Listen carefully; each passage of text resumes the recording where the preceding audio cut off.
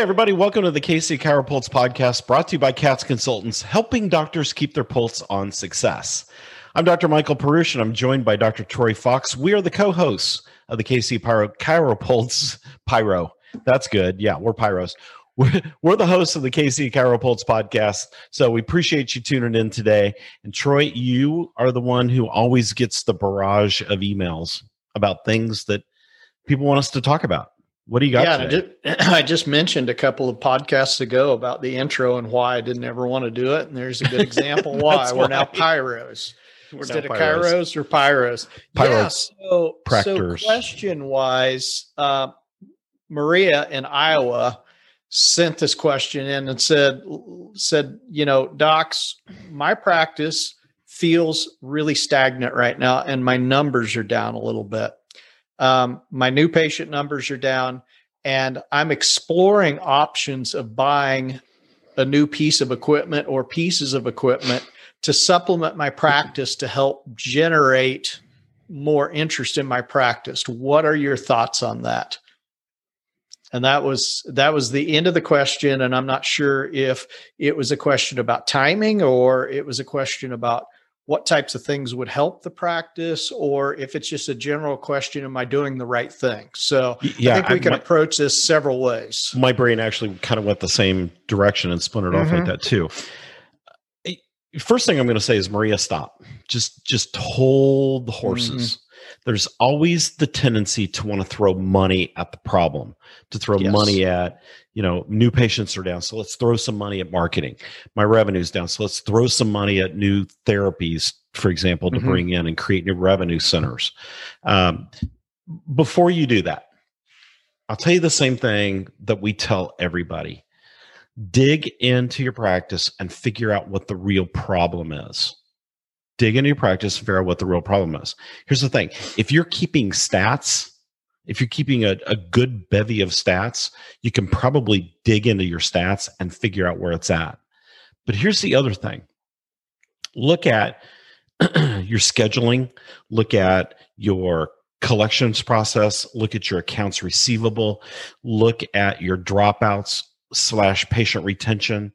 Look at your procedures. Look at how effective or inefficient your staff is, and so on and so forth. Really dig in and pick apart your practice the best you can. I got one more to throw in there. Sure. Look at your E&M codes and see what tools you're using right now in your practice and how effectively you're using them. Because before you go out and buy, I've seen this before where people go out and they add more tools to the tool shed, but they've got a bunch of shiny tools hanging on the shelf that they haven't even used yet. In other words, docs, you guys buy stuff because you're so excited about it. And once the new wears off of it, you forget about it and it's sitting off in a corner, and it could be really beneficial for your patient. Yeah. But when you look at your E&M codes, you realize I haven't utilized that in over a month.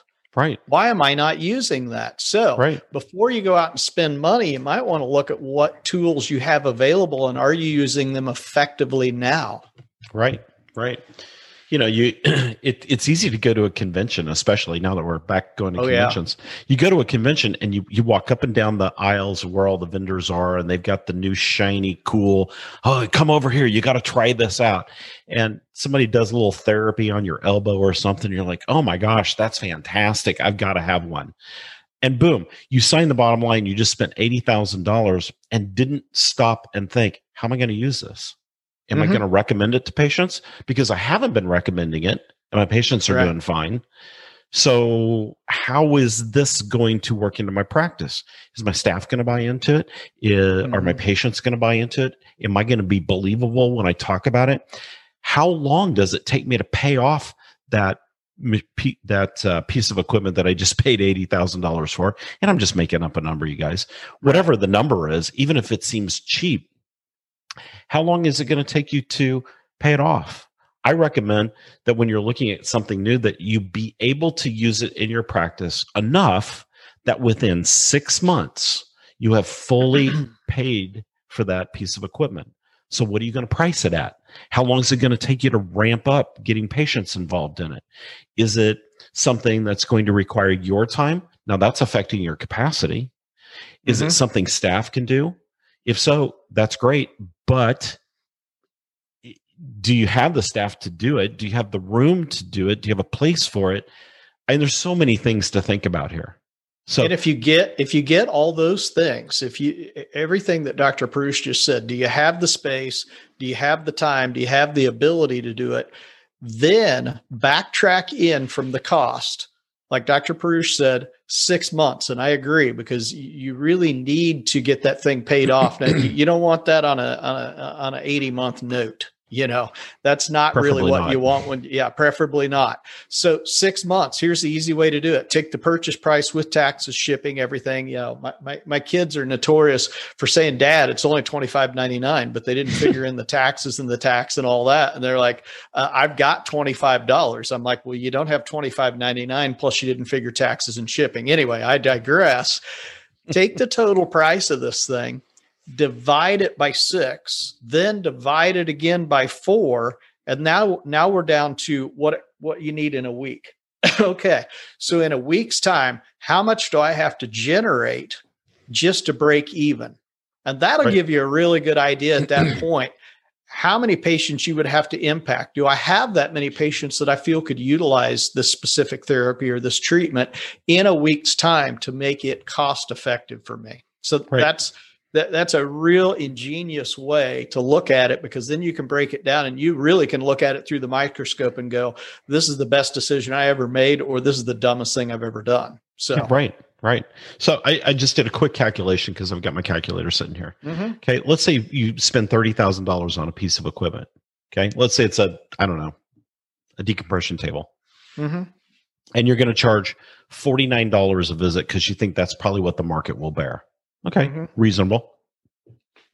Okay. So we take 30,000, we divide it by $49, and you have to see 612 patients just to pay for the machine. There's no profit there, just to pay for it. Okay. Now, if you divide that by 6 months, that's 102 and some change, call it 103 patients a month over 6 months. But if you're only seeing 85 patient visits a month, it's going to take you longer than 6 months to do it. So what does that mean? Well, in that example, that means that this piece of equipment, at the cost that it's at and what you feel like you can charge patients for it, the risk is much higher than maybe what your practice can or should afford right now. So you've got to really pick apart these decisions and figure out if it really makes sense. Yeah. And I like what you said. Go dig through. We all have one. We all have a closet somewhere that's just full of stuff we've bought and we're not using. Start there. Mm-hmm. What can I pull out of that closet and start using? And you brought up a good point, and I don't want to discourage you if you're trying to do something that grows your practice or expands the capabilities of your practice. We're not saying if you're only seeing 85 patient visits and you need 100 patient visits just to break even on the decompression or whatever the tool is that you might put in the tool shed at this point. We're not saying that it couldn't work. It'll take longer than 6 months. So you have to weigh, again, what Dr. Perush said is very relevant. It's the amount of risk. And the reason we say that is because we've seen too many times where docs call us and go, I'm in trouble. Yeah. My payments and my expenses are too high in comparison to what I'm billing out in my practice. And in a lot of cases, it's somebody with a lease space that it's really pretty, but it's really expensive. And they've got a lot of equipment, again, that's really expensive. And they didn't buy any of it used because somebody got a hold of them and said, hey, you can make 485 payments on this thing, over a 15-year time period and you'll be great. It's only so much, and then these payments start to add up because you add into that internet and then you add in trash removal service and sewage and all, all the things that you do in your practice, all those bills. Then all of a sudden, when all these tiny little bills pile up, we get the phone call. And it's like, man, I don't know what to do. And we have to sift through this sometimes and take some immediate action on some things that you got to make hard decisions. You don't need this in your practice right now. Yep. And that's really hard. And sometimes you end up having to wholesale some equipment to get where you need to be. And that's the last thing we would ever want to tell you to do. But sometimes it's like throwing, if you've ever seen some of those movies where they're throwing stuff overboard on a ship to keep the ship afloat, and they threw the freezer full of food, yet they're out in the middle of the ocean and there went all their food over the side. Unfortunately, sometimes it's a catch-22. What do we do to survive? And so that's where I hate seeing where somebody says, okay, I can't pay it off in 6 months. I can't even pay it off in a year, but I really want it. That I struggle with that one. Don't throw the baby out with the bathwater, right? Right. Yeah.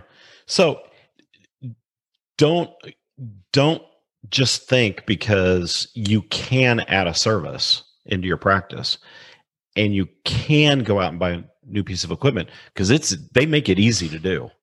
Mm-hmm. The lending companies are happy to give you, a 6-year note on an adjustable rate right now that, by year 4, you're going to be paying maybe as much as 14% on, right. But they're happy to do it for you. Yeah. The question comes back to, how is that going to fix your practice? And you've got to think about all the little components.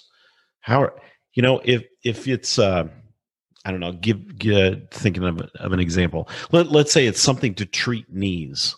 Okay. Mm-hmm. And yet in my practice, I don't treat knees. I don't see very many knee conditions. Am I all of a sudden, just by virtue of having this machine that helps knees, am I all of a sudden going to become the knee practice? Probably not. But if you decide to market that, you might be, but here's the problem. Now you have to figure your marketing into the overall cost of the equipment up front, because you're now marketing for something you've never marketed before, and you're using more of your budget, which now adds to the bottom line of what that piece of equipment cost. That's exactly where I was going with it. And then all of a sudden you're getting ready to put your marketing out there and you realize, oh, dang, there's 2 other clinics in the area that have the exact same thing. So you've got to do your research. Okay. You got to do a pro forma on it. You got to do your market research. You got to think about how you're going to market internally, what conditions, which patients, what conditions are you going to put on it? How is it going to help you attract new people? Is your staff going to buy into it? How are you going to communicate about it in the office? What is your profit point in there as it relates to your expenses and added overhead? So the whole point is, just because you bought something new doesn't mean it's going to fix everything. Find the problem first. You know what? If you've got a leak in your pool, do you just keep putting water in it? Does that fix it? No, probably not, because it's probably not water evaporation, and just adding more water is going to take care of the problem. You might have a crack somewhere.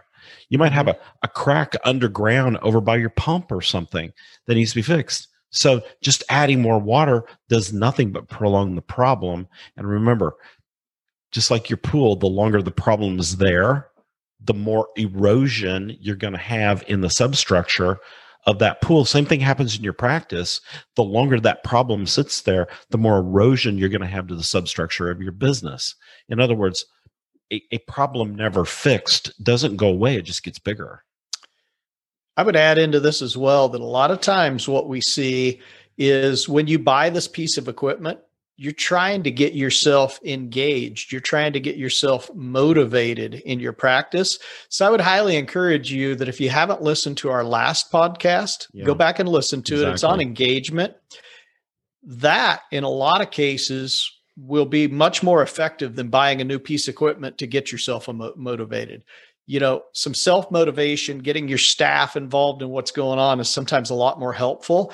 And I don't want to refer back to the last podcast too much, but you should go back and listen to it if you haven't, because sometimes just doing that, rather than trying to stimulate your rah-rah attitude by getting something that you can get behind and be excited about, because you're bored with your practice or whatever it may be, sometimes being engaged is more effective. Yep. And have somebody, a mentor, a coach, somebody that you can bounce these things off of. Mm-hmm. You know, we all need a sounding board. We all need a sounding board to understand if a solution we're coming up with to a problem is effective or not. And we've seen far too many times where the perceived solution only made the problem worse. So that's one correct. Step at a time. The first step is dive in and figure out what's the real problem here. That's the initial step. Yeah. So, and if you want to talk about your practice, if you've got something that's just on your mind with your practice, or this topic spurs a need to have a conversation, we make it simple. You can schedule a breakthrough call with me. You can go to our website, katzconsultants.com. You can click on the top right corner. You'll go right to my calendar. You can schedule yourself at a time that's convenient. Let's just talk about it. We're no pressure. If you join us, great. If you don't, great. We just enjoy talking to other chiropractors. We just want to help everybody have as much success as they can and as much as they deserve. And if you've got a topic you want to send in for us to put on the podcast sometime, send them in to Troy at katzconsultants.com. Be patient. We get a lot of questions and comments sent in, so we try to get to as many of them as we can. But feel free, send it in, and we'd love to hear your thoughts. Troy, yeah, we do to add? We do have a short backlog right now of questions. We've gotten quite a few just right before the July 4th weekend. So if you do send in the question, keep listening, because your question will get answered. I don't think there's any questions that have been asked yet that we haven't discussed in one form or another. And make sure that you tell me when you're on there if you want us to give you a little shout out and what state you live in, or if you just want to remain anonymous, because sometimes I'll just pose it as a question that I have. If you want to remain anonymous, it's no big deal. Yeah. And it doesn't matter to us. So we just appreciate the opportunity to engage with you all. Yes. All right, everybody. Thanks for tuning into the KC Chiropulse podcast, brought to you by Katz Consultants, helping doctors keep their pulse on success. So check us out at katzconsultants.com. And from all of us here at Katz, stay well adjusted.